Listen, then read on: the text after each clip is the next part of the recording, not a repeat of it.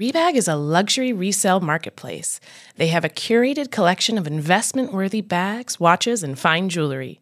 Each piece is carefully vetted and verified by experts. You can buy and sell finds from the world's top brands, including Hermes, Chanel, and Cartier. Head to Rebag.com to get 10% off your first purchase with code REBAG10. That's Rebag.com to get 10% off your first purchase with code REBAG10.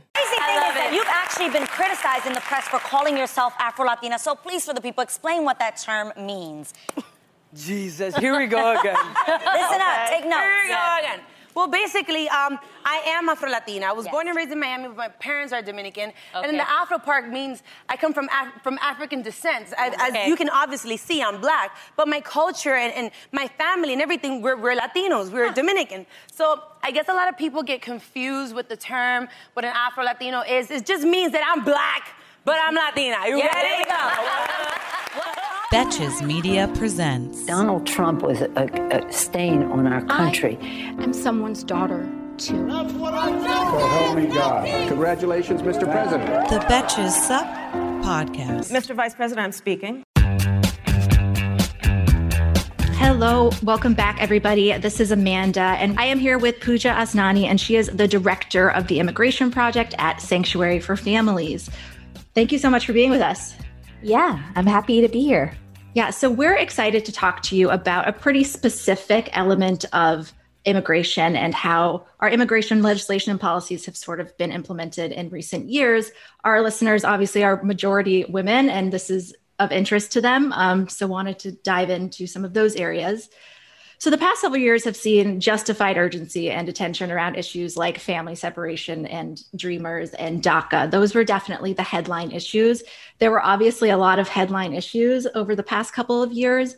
I'm curious, what are some stories surrounding immigration that you think go underreported? Yeah. So, being an immigration practitioner, I probably have way too many stories that I could tell you, but I'll try to sort of focus on two themes here. One, I would say, is asylum. I know that asylum generally gets a lot of coverage, and I imagine many of your readers and you have been sort of reading about how the last administration has been basically trying to dismantle asylum protections as we know them. But I'm not sure if people really have grasped the extent to which they have completely undermined the asylum system. So you can think of it in two ways, because it was really done in a very systematic way. So one is procedurally, right?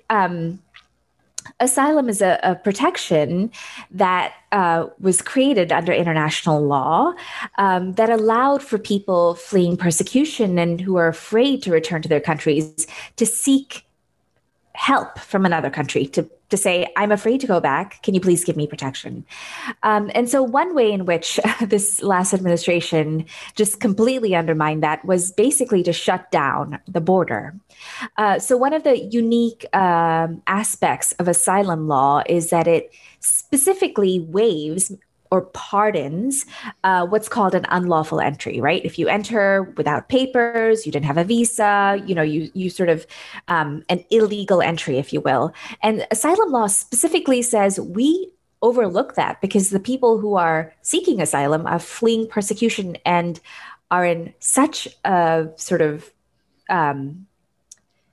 state of desperation and have such a need to protect their lives that they're going to do anything at all costs to try to, save their lives and seek protection. So one way in which this government did that was basically create this policy, the Remain in Mexico policy, which shut down the border. It required for people seeking asylum to wait in Mexico until they were sort of metered into the United States. And so just to give you a sense of the impact that had, as of November of 2019, there were 21,000 individuals, mostly folks from Central America, including children and families, waiting in border cities across Mexico just for the opportunity to tell someone, I want to seek asylum, let alone, claim asylum. It's so odd because it's like, as soon as you come to that realization, I need to seek asylum, the emergency is there. It's an emergency situation. So it's so jarring to hear that there are 20,000 people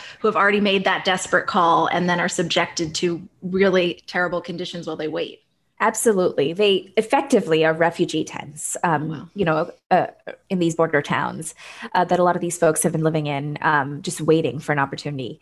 And then there's sort of other procedural hurdles that the administration set up, including requiring that someone who is passing through other Central American countries seek. I laugh because this is, just such an absurd requirement. So let's say someone is coming from South America and they pass through Honduras, Guatemala, or El Salvador. They're required to first seek asylum in those countries, the countries which, from which there are many people fleeing violence and persecution.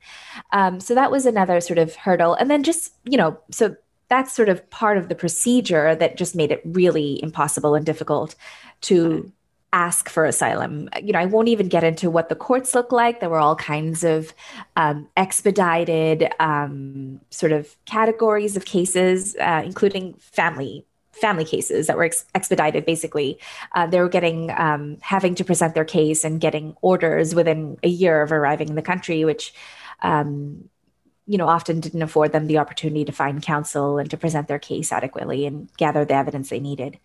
And then you have substantive changes to asylum law.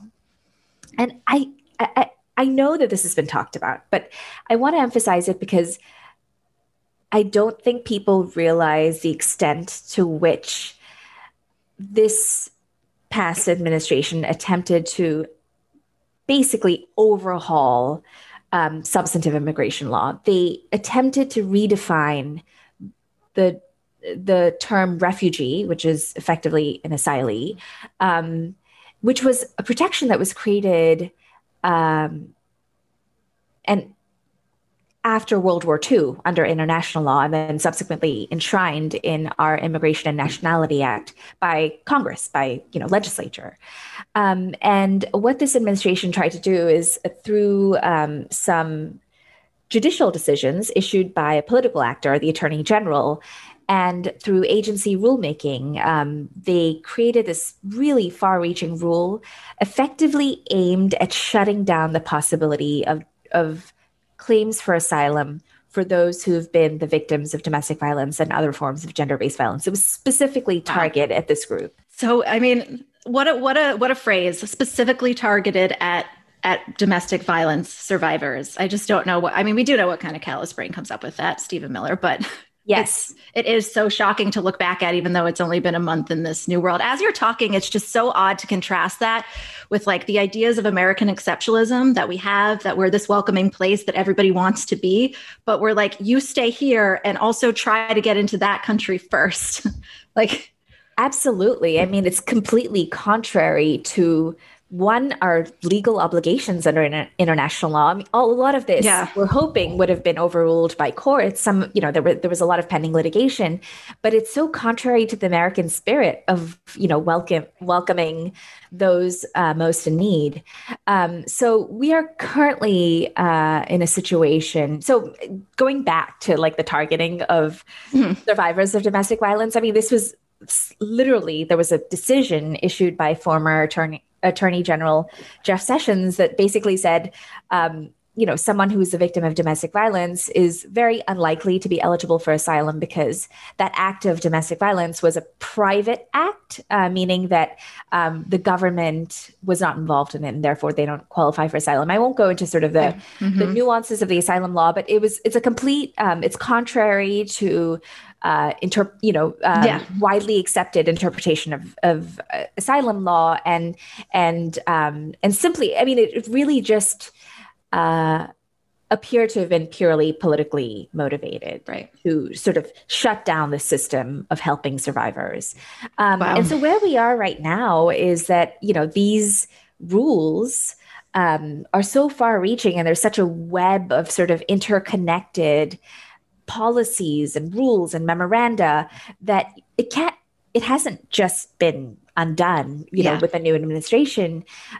There's no executive order that's just going to, with a stroke of a pen, undo a lot of this. There's pending litigation. There has to be more rulemaking, which is a long sort of administrative process that takes months, that takes a lot of political will. And so we don't, know when all of this will be undone. But that is something that, is a legacy that's been left behind, a really tragic and harmful legacy that's been left behind by this past administration that I don't know if it got as much attention as it should have. Right. I think people saw, like I said, the headline issues and didn't realize those were part of the whole system. These were just the worst sounding things of what was happening. Hey, American Fever Dream listeners, I'm here to tell you that there is no reason to panic the next time you are searching for the perfect gift. Now you can use gift mode on Etsy. Gift mode on Etsy is here to take the stress out of gifting so you can find the perfect item for anyone on any occasion. Now it's easier to find gifts made by independent sellers for all of the people in your life, like the pickleballers, I know plenty of those, the jazz fan, the artist, the pasta lover, whatever niche interest they have, you can find an incredible gift on Etsy. From 90s nostalgia and mixology to reality TV and gaming, there is something for everyone. There is so much pressure around gifting. I usually have a hard time thinking of gift ideas specifically for my dad, but my dad loves flying, he loves airplanes, he loves aviation, and he never gets sick of a cute little gift that has a reference to that. And the inventory for that on Etsy is incredible. I hope my dad lives for 200 years because I can get him a birthday present related to aviation or planes from Etsy for every single one of them, if not hundreds and hundreds of years more. There really is that much. A gifting moment is always around the corner, but whether it's a birthday, an anniversary, a holiday, or even just a day to say thank you, Gift Mode on Etsy has you covered. Need to find the perfect gift? Don't panic. Try Gift Mode on Etsy now. Shipping can make or break a sale, so optimize how you ship your orders with ShipStation. They make it easy to automate and manage orders no matter how big your business grows. And they might even be able to help reduce shipping and warehouse costs. So optimize and keep up your momentum for growth with ShipStation. Sign up for your free 60-day trial now at ShipStation.com and use the code POD. That's ShipStation.com with the code POD. I wanted to also talk about something that the new president mentions often and had a big role in is the Violence Against Women Act. Mm-hmm. We know there are a lot of barriers and dangers facing those who attempt to leave an abusive work situation or relationship at all for a person of any race, of any gender. It's a dangerous calculation, but what layers does immigration status add to that calculus? Yeah, that's a really, really, really good question. In fact, when we give trainings on immigration remedies and, humanitarian immigration law, one of the first things we talk about is what are the barriers that are being faced by your immigrant clients who are victims of this type of domestic violence or gender-based violence. So you can imagine a scenario in which someone is living with an abusive partner and, they're afraid of their partner. Their partner is controlling them. There's probably, oftentimes economic dependence. There's a lot of emotional manipulation and, shame and guilt that's, might be linked to speaking out against the abuser or seeking help with family and relatives. And then you imagine added onto that someone who doesn't have status in the United States, someone who's undocumented. That person might just not have information about the legal system. They just might not know that the DA's office or a prosecutor is going to help me prosecute this person, and I could be safe if I reported it. They just might not understand how all of the different pieces work together. There is fear naturally of the police and the judicial system as potentially aligned with immigration that might deport them if they were to come forward. So we hear this all the time. And this fear has just increased in the past 4 years, that if I come forward and I report to the police or I call 911, I'm exposing myself to deportation. And very often abusers whose sort of partner is undocumented will in fact use that as a tactic to further heighten their control over our client. So there's fear of the police and judicial system. And, something to keep in mind also is that while police are helpful, in many places where our clients come from, they're sometimes part of the problem and perpetrating the abuse against our clients. There's this one client from Guatemala that we just represented in an asylum case where she had attempted to report her partner that was viciously beating her, and actually to the point where she lost a child right after the beating. And she attempted to report this to the police, and what they told her was, just go back home. These types of matters are resolved in the bed, basically, is what the police officer told her. So, that's obviously, a lack of trust, but, potentially in the judicial system and in the criminal justice system, fear of deportation, language and cultural barriers. I feel like that's probably pretty obvious. If someone, doesn't speak English, they don't really understand how domestic violence is viewed, and potentially differently than it might be in their home country. And I'm sure there are cases where if their partner is American or a native English speaker, they can manipulate and lie about what options are available to them. Absolutely. I mean, that's a great point, Amanda. I see this all the time. And when I say all the time, I mean, like, so many clients I've spoken to have said, I called the police, and then my, husband just ended up speaking with the police and told them that everything was fine. And in one case, one of my clients, her husband had taken her to see a psychiatrist, and the entire meeting took place in English, a language that she didn't speak. No. And because of that, she was prescribed a psychiatric medication that she didn't want or need, and, had to take this medication. Her, husband forced her to take it, or so there's such a disparity in power just when you're looking at language barriers. And then one thing that I think people don't realize is that there's little to no safety net for undocumented folks in the United States, right? Like, seeking out, if you want to escape your abuser, you want to leave, you want to sort of become financially independent, how are you going to do that if you don't have work authorization? How are you going to do that if you can't get food stamps and feed your children?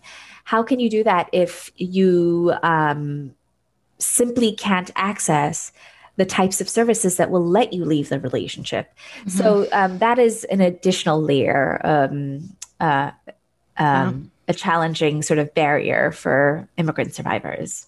Yeah, as you're speaking, it's just, I wanted to have you on and talk to you about this, because I think if more people knew this was how our system is working, they would be appalled, because it's just not working. It's not working. There's no path for people that find themselves in these situations. There is theoretically a path. So that's why I want to talk to you about VAWA. How does the Violence Against Women Act specifically protect or provide an escape for undocumented women in these domestic violence situations? Does that provide a path to safety right now? Is that working as an add-on question is that legislation working as it was intended in your view?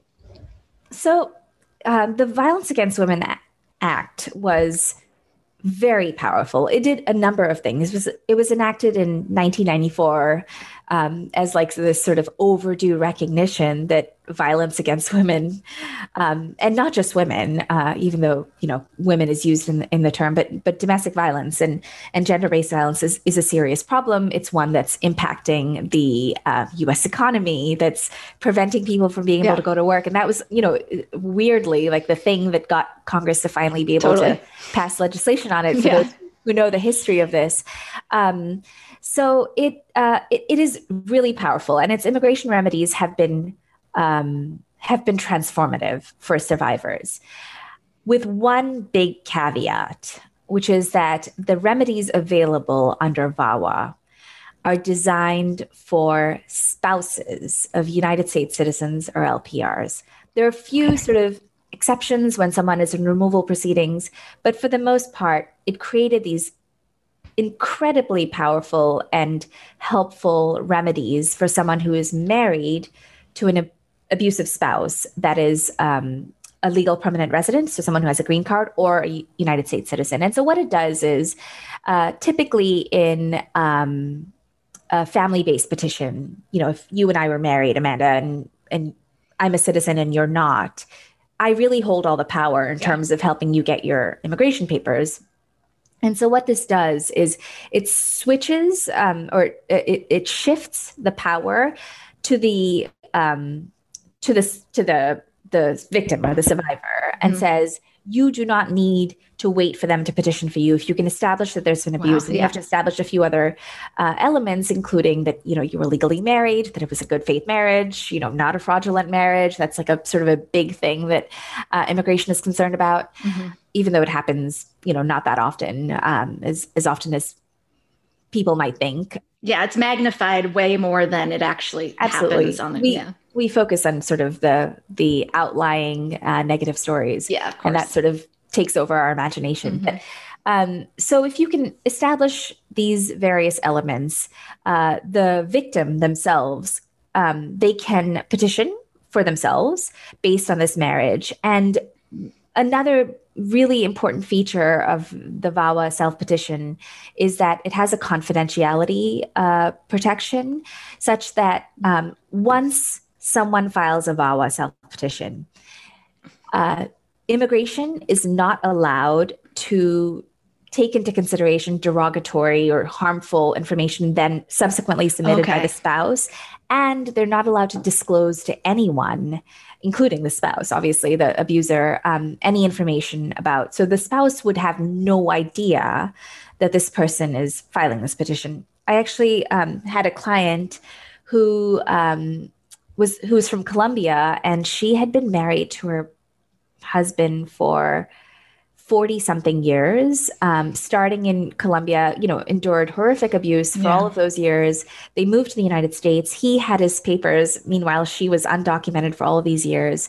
And she filed her VAWA self-petition while she was living with him. And when it was approved, she said, now I can finally leave him. That's incredible.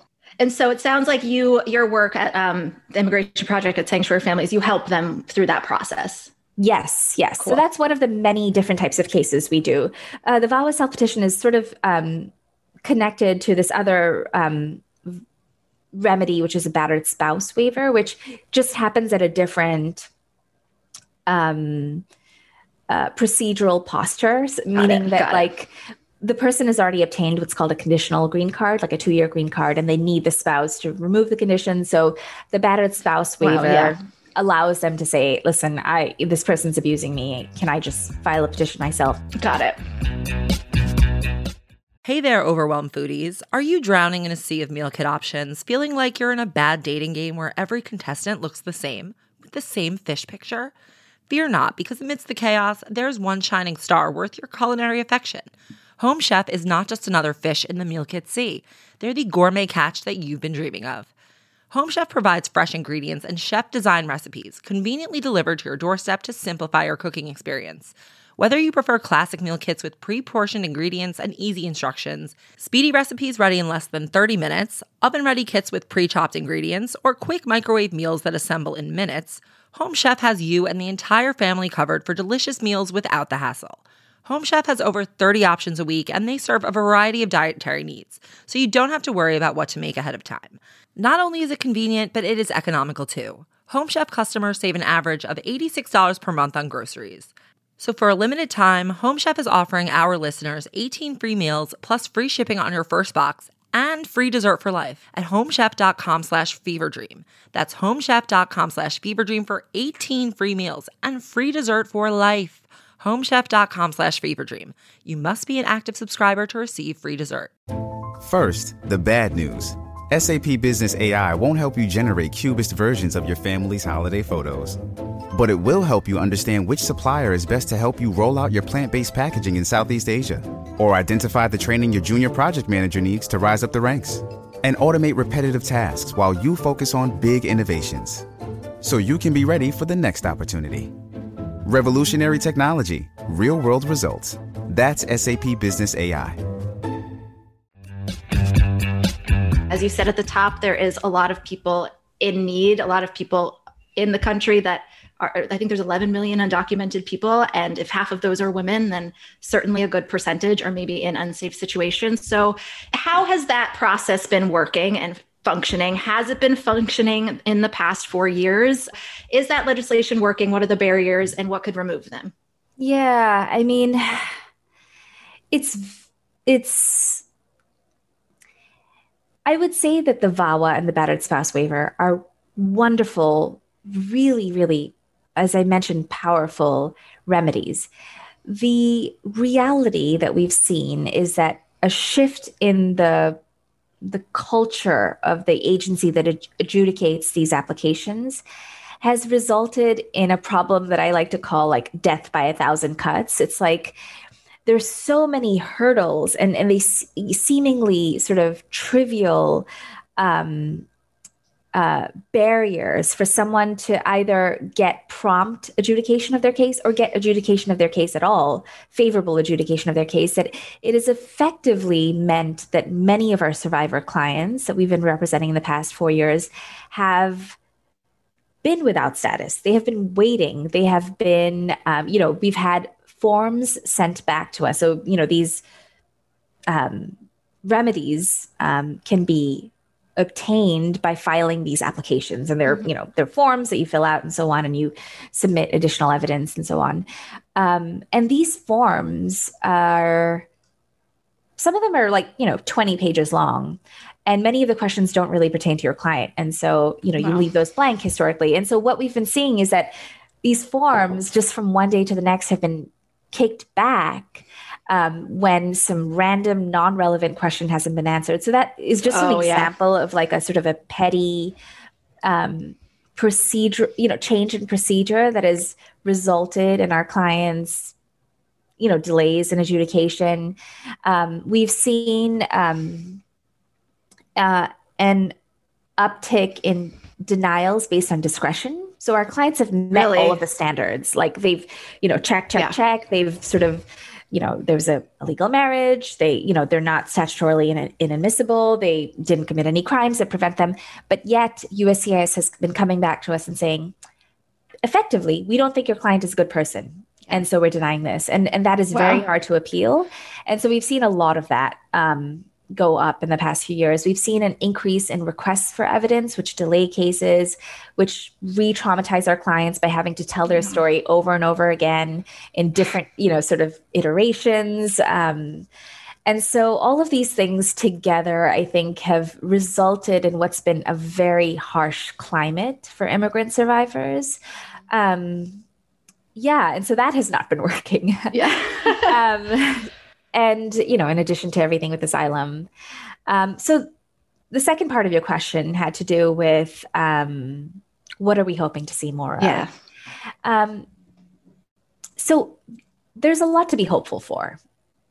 You may have heard about the U.S. Citizenship Act, which is this sort of, a recent proposal that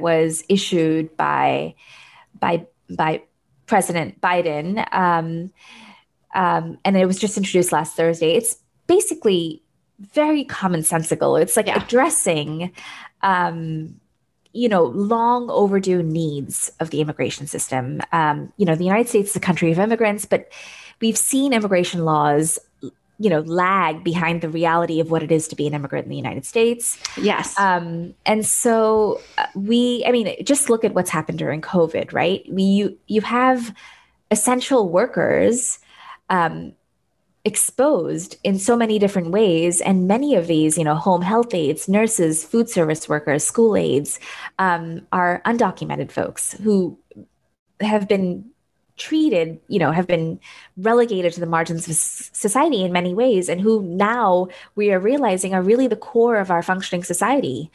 And so what we're hopeful for as through this legislation is that there will be a multifaceted sort of web of solutions to these problems. So I'll sort of highlight a few of them. So there is a legalization piece, right? We have 11 million undocumented undocumented folks in the United States. And this legalization piece is super common sense. You're like, okay, like why wasn't this done before? But it basically creates legal status and a path to a green card or legal permanent resident for anyone who's been in the United States before January of 2021. There are, going to be exceptions, criminal and security related, but, you get the point. This will be of crucial importance, not just to immigrants, but also to our survivors who, for many reasons, are not getting the approvals that they, deserve. And then there's also the other sort of related provision for dreamers. So young folks who were brought over here under the age of 16, we currently are representing around 200 people in that status who will finally have an opportunity to permanent legal resident status. And then the second theme is sort of on the topic of immigration courts, and something's that's specific to our clients is changing the number of people who can be eligible for certain humanitarian benefits. So there's this thing called a U visa, which is a remedy that's available to people who've been the victims of crime and who cooperated in the investigation or prosecution of that crime. And currently there's a cap of 10,000 people who can get that every year. And what we're seeing is that there's many, by the multiples, more people who are eligible for this than who are getting it each year. And so what that's resulted in is a significant lag, such that if you file a U visa application today, you may not get a decision until like 10 years out, during which time you don't have access to work authorization, you don't have access to public benefits, you've been the victim of a crime, you've helped the US government investigate that, and you're just sort of in this sort of limbo period. So this this act would help provide interim work authorization for many of these people. It would increase the cap so that people can get approvals sooner. There's sort of family reunification piece that allows people to help, that extends benefits to permanent partners of applicants, which is crucially important for LGBTQ communities in countries where marriage is not an option. There's so many layers that would just be made easier with a path to citizenship. It just seems like a blanket, easy solution. Absolutely. And so, and this is also so relevant for so many of our clients who, whose rebuilding of their lives is requires access to family support and a supportive community, and you can't sometimes do that if you aren't able to bring your son or daughter or partner over.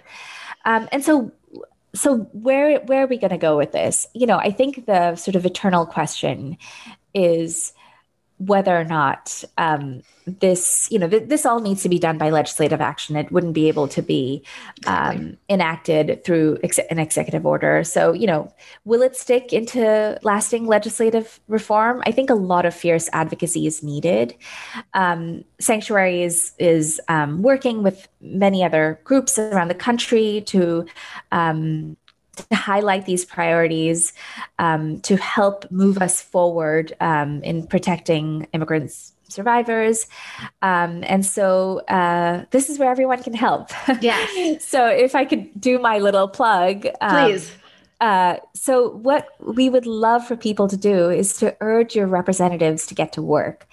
No action is too small or too insignificant, as this is how a lot of actual change happens, by individuals just speaking up and letting their representatives know that they care about this issue. And as you push for reform, make sure to tell anyone and everyone who will listen that this is not yet law. It's great that President Biden supports this. It is not yet the law. And it won't get there until, people sort of mobilize to push for it to happen. This is also an overwhelmingly popular issue, polling-wise, among Americans. And that's something that's good to remind if you have a senator, especially if you have representatives who are away on this issue that is not favorable, tell them that you're ready that's your issue that you're going to be watching through the next couple of elections. I think we all feel around here, we all feel really strongly that this immigration reform, it can't wait anymore. And we have to take every chance we get to make it happen very soon.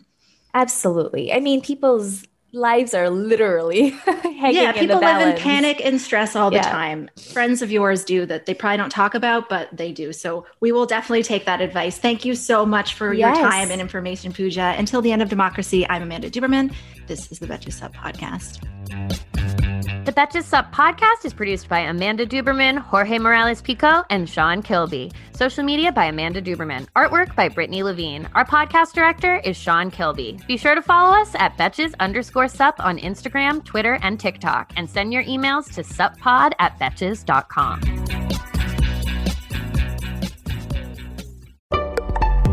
Betches.